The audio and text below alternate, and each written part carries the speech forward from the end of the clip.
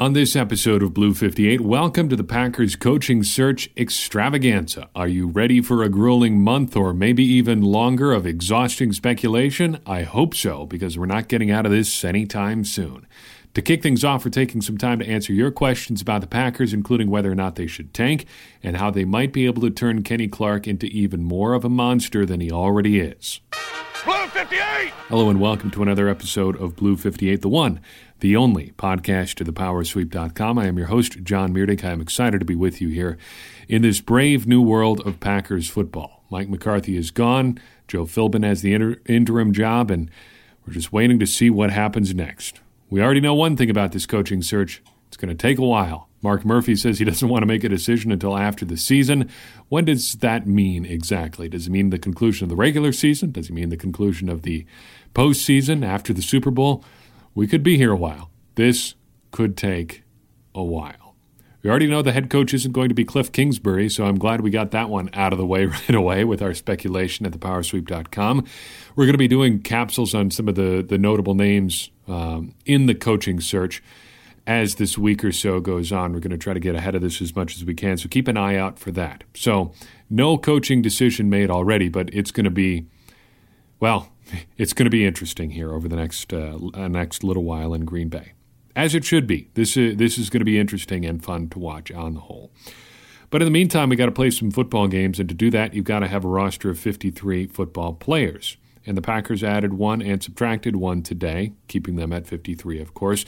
Ibrahim Campbell is going to injured reserve, taking his place outside linebacker Kendall Donnerson. Pick number 248 in this spring's draft. Part of the trade indirectly involving the first-round pick when the Packers traded up and got Jair Alexander. He was one of the picks they picked up from Seattle in that trade. What we wrote then is pretty much the same as what we know about Donnerson now. So I'll just read you back a little bit of what we wrote about Donnerson at the time. Seventh-round picks are a little more than lottery tickets. Very few of them make any kind of real impact, but if any of them do, the payoff can be big. Donnerson is one of those potentially big payoffs. He posted absolutely ridiculous numbers at his pro day, including a 4.45 40-yard dash, a 40-inch vertical leap, and a nearly 11-foot broad jump. But like so many of the Packers' athletic draft picks this year, his production didn't necessarily match his testing. He managed just 6 sacks in his 3 years of playing time at Southeast Missouri, and his tackle numbers weren't necessarily what you'd expect from someone whose athleticism clearly outranks his competition. Is he a good player? Possibly someday, but not right now. Is he a good athlete? Yes, and then some. End quote. All still pretty much true, and we saw some of that in the preseason. Very, very good athlete, does some interesting things with that athleticism. He may not be ready to produce yet, but it's time to bring him up and get a look at him, see what he can do. At the very least, in the short term, maybe for the rest of this year, maybe even into next year, he seems like the kind of guy who's going to be a special teams maven.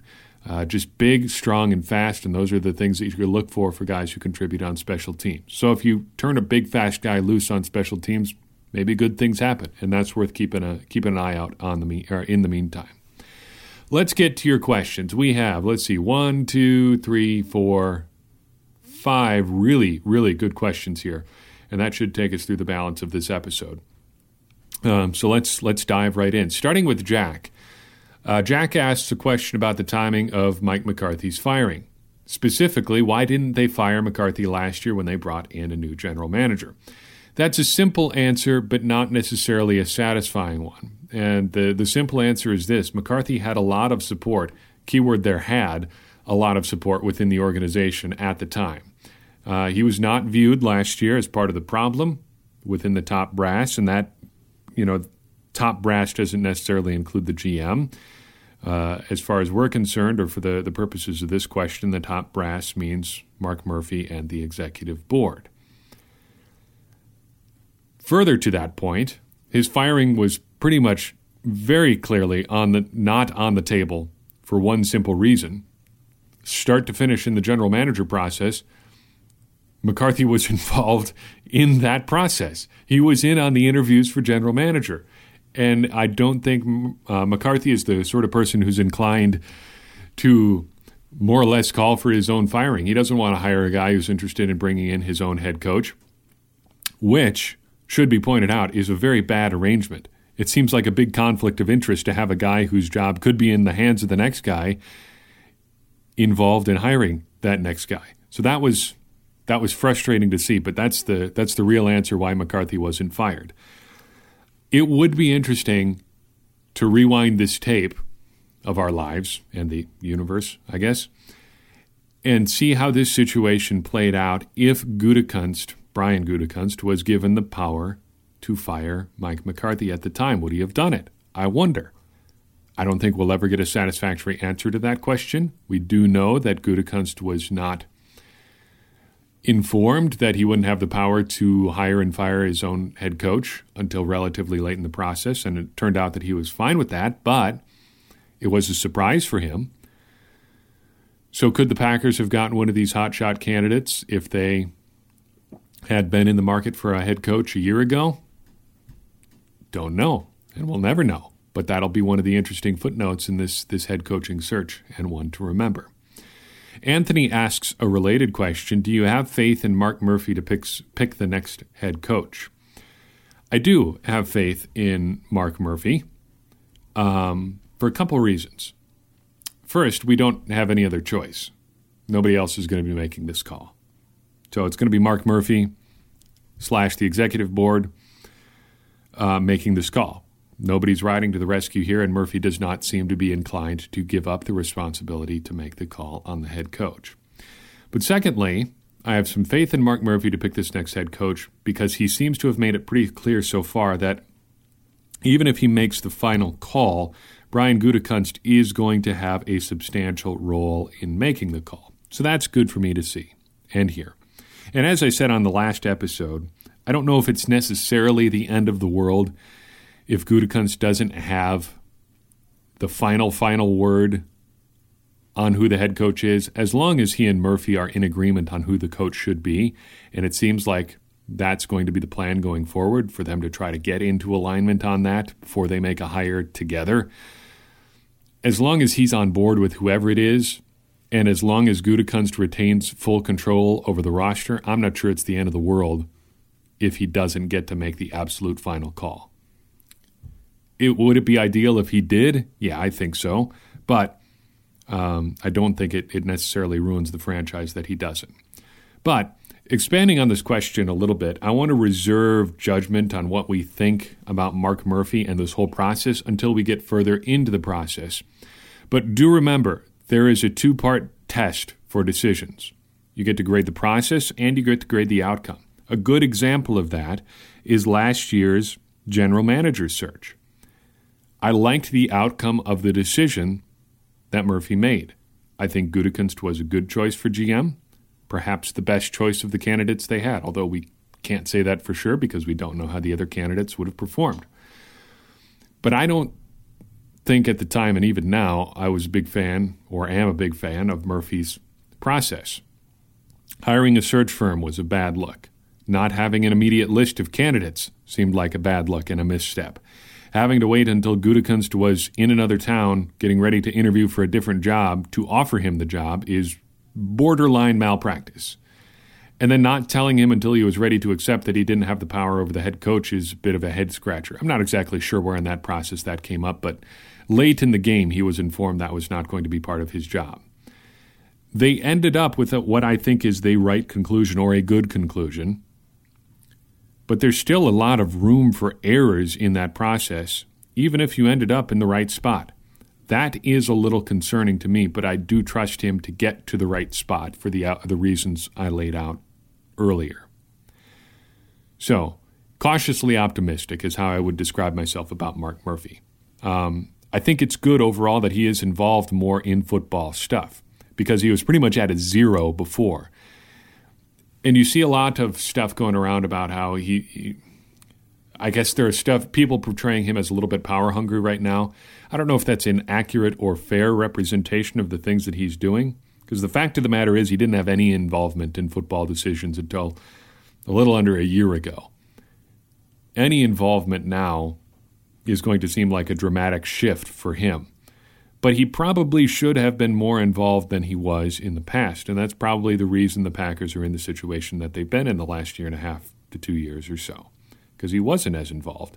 If he had been more involved, say, after the 2015 season, and the Packers just make wholesale changes then, perhaps the Packers don't have to go through the 2017 season and get their roster gutted and start essentially quasi from scratch in 2018 and then go through all this again.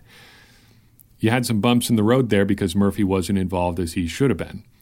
And I don't think you get to say that Murphy should have been more involved then and then criticize him for getting more involved now. He does have to get more involved now because he wasn't in the past, and it's going to seem like an overcorrection. So maybe it is an overcorrection in some aspects, but maybe an overcorrection is necessary. Callum asks, well, Callum's question is not phrased in an easy-to-answer way, but let's lay out what Callum says here. I want to use his words here because he kind of asks two questions. First, new head coach is almost certainly going to be offense. I agree. We have to keep Pettine, don't we? His defense has generated pressure and sacks without any real pass rushers. Players seem to have improved under his coaching. Could we have hoped for more? Well, let's answer the second question first. No, I don't think there's a lot more we could hope for from Pettine this year, especially given the relatively limited deck that he's been given to play with this year. The Packers didn't do anything in the offseason to improve their edge rush or their safety position and have only lost players throughout the season. They don't have a Nick Perry anymore. They don't have HaHa Clinton-Dix. They don't even have most of the guys they've tried to use to replace HaHa Clinton-Dix. It's been a little bit of an adventure for Mike Pettine. I think not playing with a full deck, though usually an indictment of someone's mental capabilities, is an apt descriptor of the way that Mike Pettine has had to play his hand this year. So to circle back to the first part there, do we have to keep him? Well, I would be inclined to keep him, and I hope he's around, but whether or not he is around is going to depend hugely on who the Packers hire. Philosophically, the defense may not be in alignment with what the head coach's goals are, and it's yet to be seen how much leeway the next head coach has over the coaching staff. I mean, is Mark Murphy going to want to be involved in keeping certain people around? Is he going to say you can hire or you can bring in whoever you want on offense, but Mike Pettine is going to have control over the guys on defense? Is a head coaching candidate going to be interested in those things? There's a lot of variables to consider here. I think there's a strong chance that Pettine is going to have the opportunity to stay around, but it may not be up to him. And it may not be it may be that Pettine is not interested in sticking around either. There is a relatively recent historical precedent for this because Jim Bates was defensive coordinator for the Packers in the late Mike Sherman era and had the opportunity to interview to be the next head coach of the Packers. When he did not get that job, Mike McCarthy asked if he wanted to stay around as the defensive coordinator, and he said, no, not interested. Now, Mike Pettine says that he doesn't want to be the head coach of the Packers or anybody else, but it's possible that he may not want to stick around with an organization that's going through this many changes either. I don't know. That's up to Mike Pettine. He seems like a pretty thoughtful guy, pretty even-keeled. He doesn't seem prone to emotional reactions, but he is a human being at the end of the day. So there's some variables on his end to consider too. I hope he sticks around. I like what he's done. I like listening to him talk. I think he's a great and interesting coach, and I hope he's a guy that the Packers can keep. This next one's a doozy. Should the Packers tank?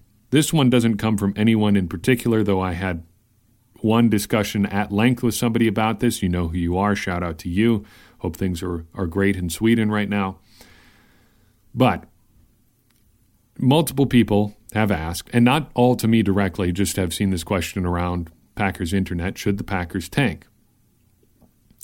And for the purposes of this discussion, I'm going to consider the definition of tanking to be trying to lose as many games as you can by putting yourself in a position to lose those games, not actively trying to win. Well, no, I want to narrow that definition even a little further. It's not actively trying to win, but it is actively trying to lose. So hamstringing yourself so you are going to lose games. There. That's what I think tanking is for the purposes of our discussion.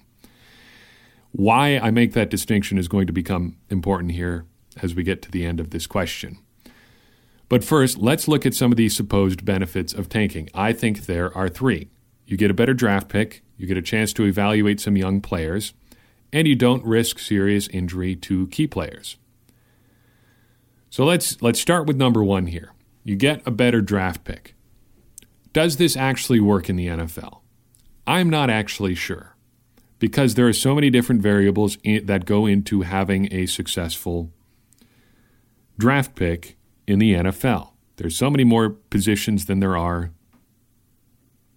in other sports, and the way that those players play is so much more dependent on coaching than in other sports. In the NBA, the sport I think most commonly associated with tanking, if you get a guy who's good at basketball, it pretty much doesn't matter what position he plays. Just look at the guys who are successful in the NBA. They range from Steph Curry to LeBron James to Kevin Durant. Each of those 3 guys is incredibly different in their body types and their skill sets, but each of them, and that's probably the top 3 players in the NBA right now. In some order, I'm not interested in having that discussion, but you can build a championship team around each of those guys, and you could build a unique championship team around just one of those guys. And if you added any one of those guys to any team in the NBA, that team instantly becomes a championship contender. Tanking can have that much of an effect in the NBA. I'm not sure the effect is the same in the NFL. And for that matter, the Packers really aren't one player away. No team in the NFL is one player away. The goal of the draft this year and every year is to make your team as good as possible from top to bottom. Getting better at multiple spots is better. Otherwise, everybody would try to trade up to the number 1 pick every year or into the top 10 every year if one player could make that much of a difference. But that having been said, losing more games does get you in position to have more picks closer to the top of the draft outside of the first round. Here's what we said almost 100 episodes ago when the Packers were facing a similar situation last year. In 2016, this is the example we used when talking about tanking last year. In 2016, the Denver Broncos finished 9-7. Their top 2 draft picks were 19 and 51. Even though they were only 1 game worse than the Packers, they still only got 1 shot at a player in the top 50. The Colts finished 1 game worse at 8-8. With those picks, or with that record, they picked 15th and 48th. 2 opportunities at top 50 picks. The more players near the top of the draft that you can draft, chances are your team is going to be better. So while it may not necessarily be the best strategy to try to lose as many games and trade as many picks as you can to get to the top of the draft, I can't deny, as much as I hate to admit it, there is a benefit towards picking at the top of the draft, at the top of every round. That effect, of course, diminishes over time, but it's there early. And the more players that you can pick in those top 50 to 100 picks, the better. That tends to be where the good players are. So there is at least a partial benefit there. The second supposed benefit of tanking is that you get to evaluate younger players. I'm a little less wishy-washy on this one. I think if you're going to try to evacuate players, Packers might like to evacuate their team right now from this season and just save everybody till next year and not even play any games. I'm not sure that there's anybody on your team that you're going to try to evaluate via this tanking process that you wouldn't be able to evaluate otherwise. You only get to have 46 guys active on game day anyway. What is the guy who's missing out on being on the 46-man active roster who you're really serious about evaluating anyway? I mean, your third quarterback, your seventh defensive back, I don't know. And you still got to suit up 46 anyway. If you start eliminating many more than that, you get into some dicey territory there. And that kind of brings us to the third point, that you might not want to play some of your key players because you don't want to expose them to injury. it starts getting a little bit dicey here because who is defined as a key player? Do you sit David Bakhtiari down? Okay, he's probably a key player, but with Alex Light and Jason Spriggs then as your top two tackles, assuming Brian Bulaga doesn't play either, are you really going to get a great chance to evaluate DeShone Kizer? Yeah, I think that might be pretty tough. Also, I think you want to be careful about sending the message that you don't value people's contributions by just deciding to cash things in and maybe not put yourself in a position to win games. Think about what David Bakhtiari went through just to play in last week's game. He had injuries to both knees, and he went through a grueling week of practice and rehab just to get ready to play this past Sunday. Now you're just gonna say, sorry, David, you tried, but we're gonna sit you down and just, roll the ball out there for the last few weeks and what happens. Sorry, you tried hard. That is kind of invalidating. And I know these guys are professionals and they can deal with it, but still, there's a human element to this too. So where does that leave the Packers? I think it's a little bit like last year. You may not want to go out of your way to lose games, the actual tank, but it may not always be in your best interest to go out of your way to win them either. So I think you want to kind of take a middle road here. You may want to try to play as many young players as you can while also not taking so much away from your team that it doesn't allow you to be competitive. I mean, look what happens in preseason games when one team goes to their second unit way ahead of when the other team does. That team doesn't get a chance to look at those guys on the second unit because they just get shellacked. They get pushed around by other guys. And that makes it hard to evaluate your team as a whole. I think about this in the case of like DeShone Kizer and Aaron Rodgers. I've seen a lot of people arguing for getting a chance to look at DeShone Kizer and see what you have there. First, if you don't know what you have in DeShone Kizer by now, I mean, are you really ever going to? I mean, he's been around this team for, 9 months now? 8 months? It kind of feels like you should have a pretty good feel for what he is. You saw him in 4 preseason games. What more do you need? I mean, if you're going to make the case that, we didn't really know about Brett Hundley, did we? I mean, everything we saw from Brett Hundley during 2017 when he started was not all that different from what he did in the preseason. You go back and look at his actual preseason tape. He was a one-read and go and run quarterback. The difference was playing against second and third and fourth stringers, that first read was open more often than not. So that the fact that he had that laser focus on one guy at a time didn't really hurt him. So I think you're getting into difficult situation there when you start assuming that you don't have a real good grasp on who these players are. And also, DeShone Kizer is never going to be the starting quarterback for the Packers. It doesn't matter what you think about him. All that you need from your backup quarterback is a break glass in case of emergency type player. An absolute emergency. I mean, if Mitchell Trubisky was, the caliber of player, or 75% of the caliber of player that Aaron Rodgers is right now, Chase Daniel wouldn't be playing. The only reason Chase Daniel is playing in Chicago is because he's close to as good as Mitchell Trubisky is already. If you're relying on your backup quarterback to be as good as your starter, he'd better be close to as good as your starter already. DeShone Kizer isn't.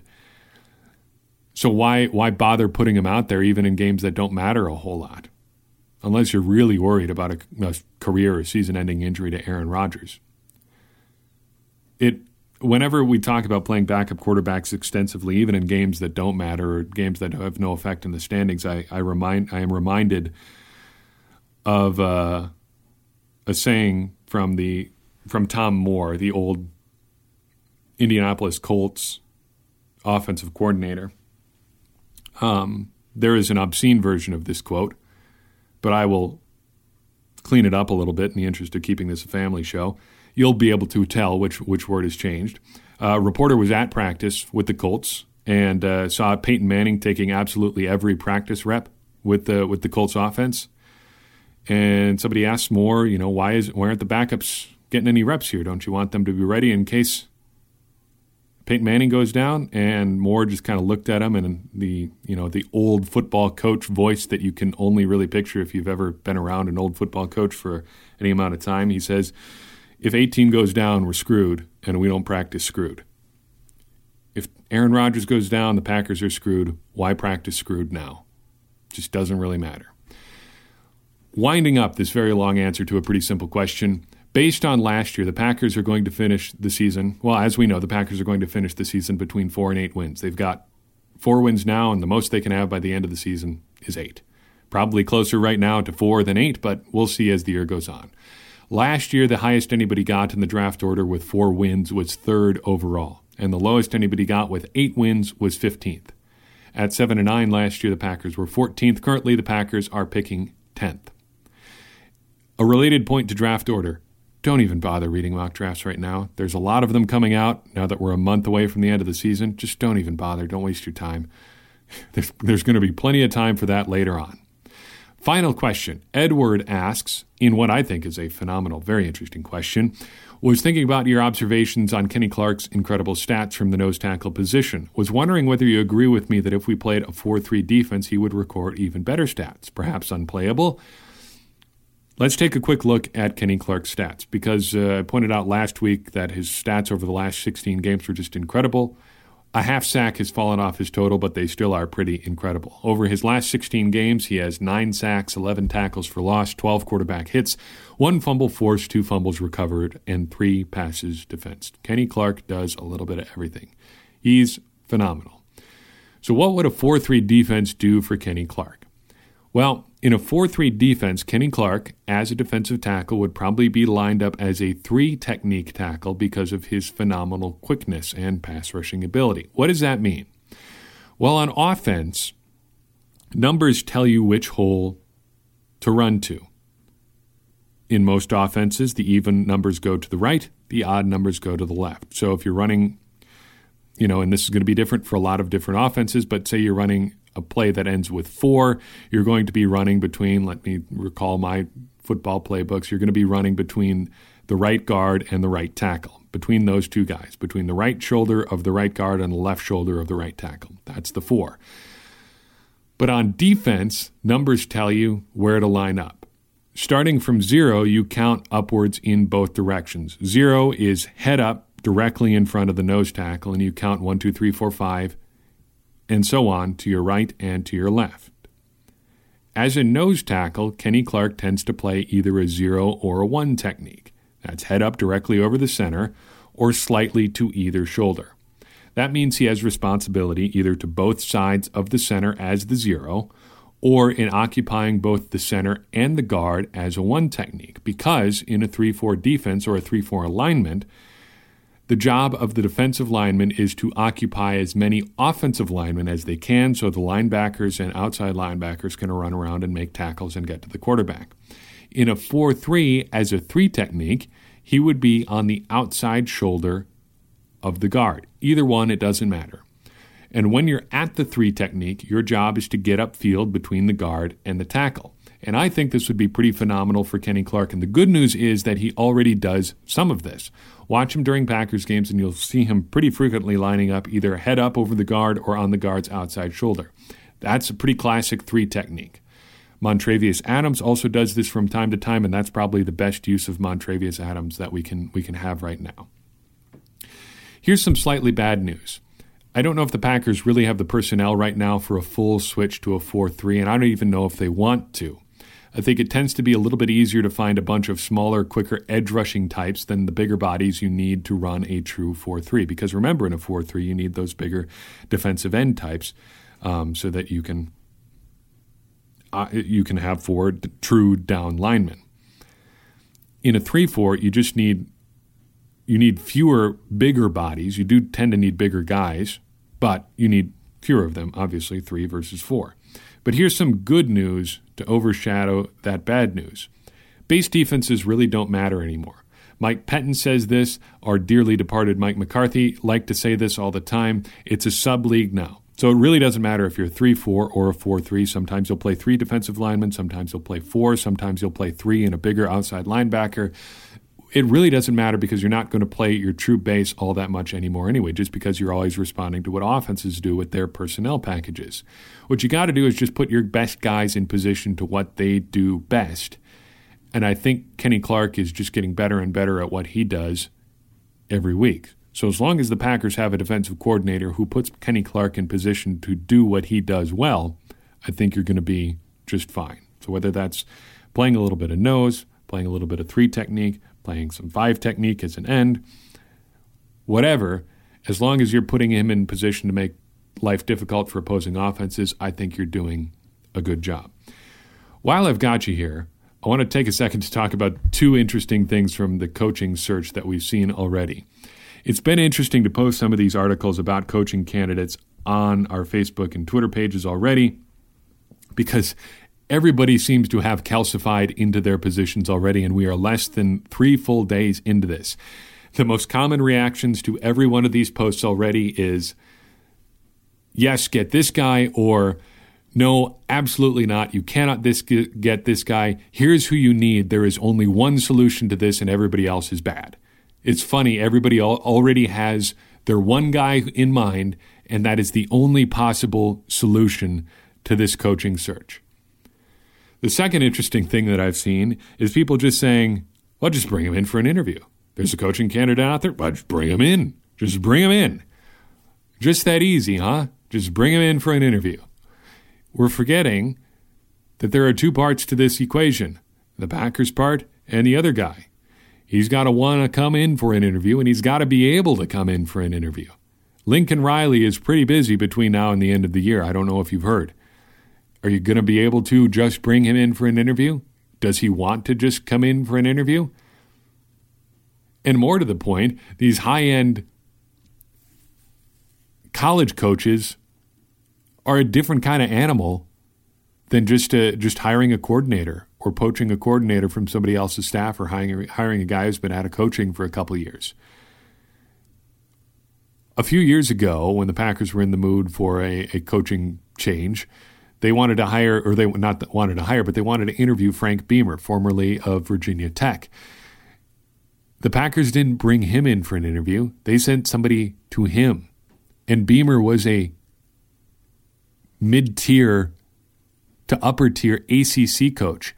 You really think the head man in Norman is going to fly into Austin Strobel Airport and take a hired car to Lambeau in the middle of his bowl season?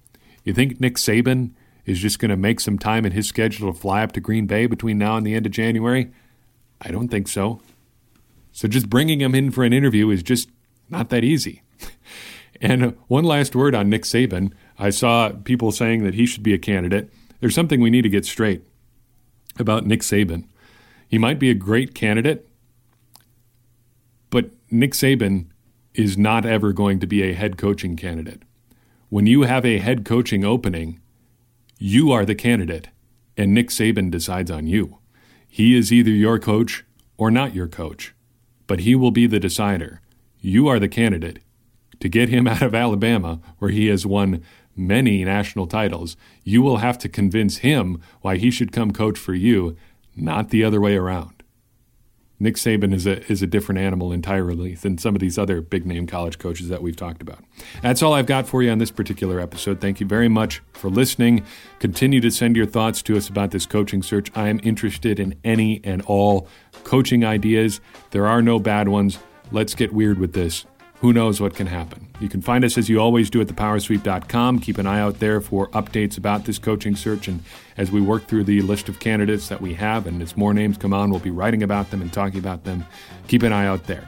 You can follow our work on Facebook and on Twitter, and reach out to us via email at thepowersweep1959@gmail.com. Support us if you would be so kind at patreon.com/thepowersweep. $1 a month helps us defray our costs for putting all of this together. If you'd like to support us financially and look good as you do it, buy one of our fine t-shirts or sweatshirts at teespring.com. Click the store link at thepowersweep.com to find your way there. Or, if you would like to take the freest and easiest option for supporting the Power Sweep, leave us a review on iTunes or the podcast listening service of your choice. That will help more people find the show. We do love to hear from you. Any feedback you give us helps us make this entire operation better and make this into a better show. It helps all of us become smarter Packers fans. And as I always say, smarter Packers fans are better Packers fans, and better Packers fans are what we all want to be. I've been John Meerdink, your host. We will see you next week. Next time on Blue 58.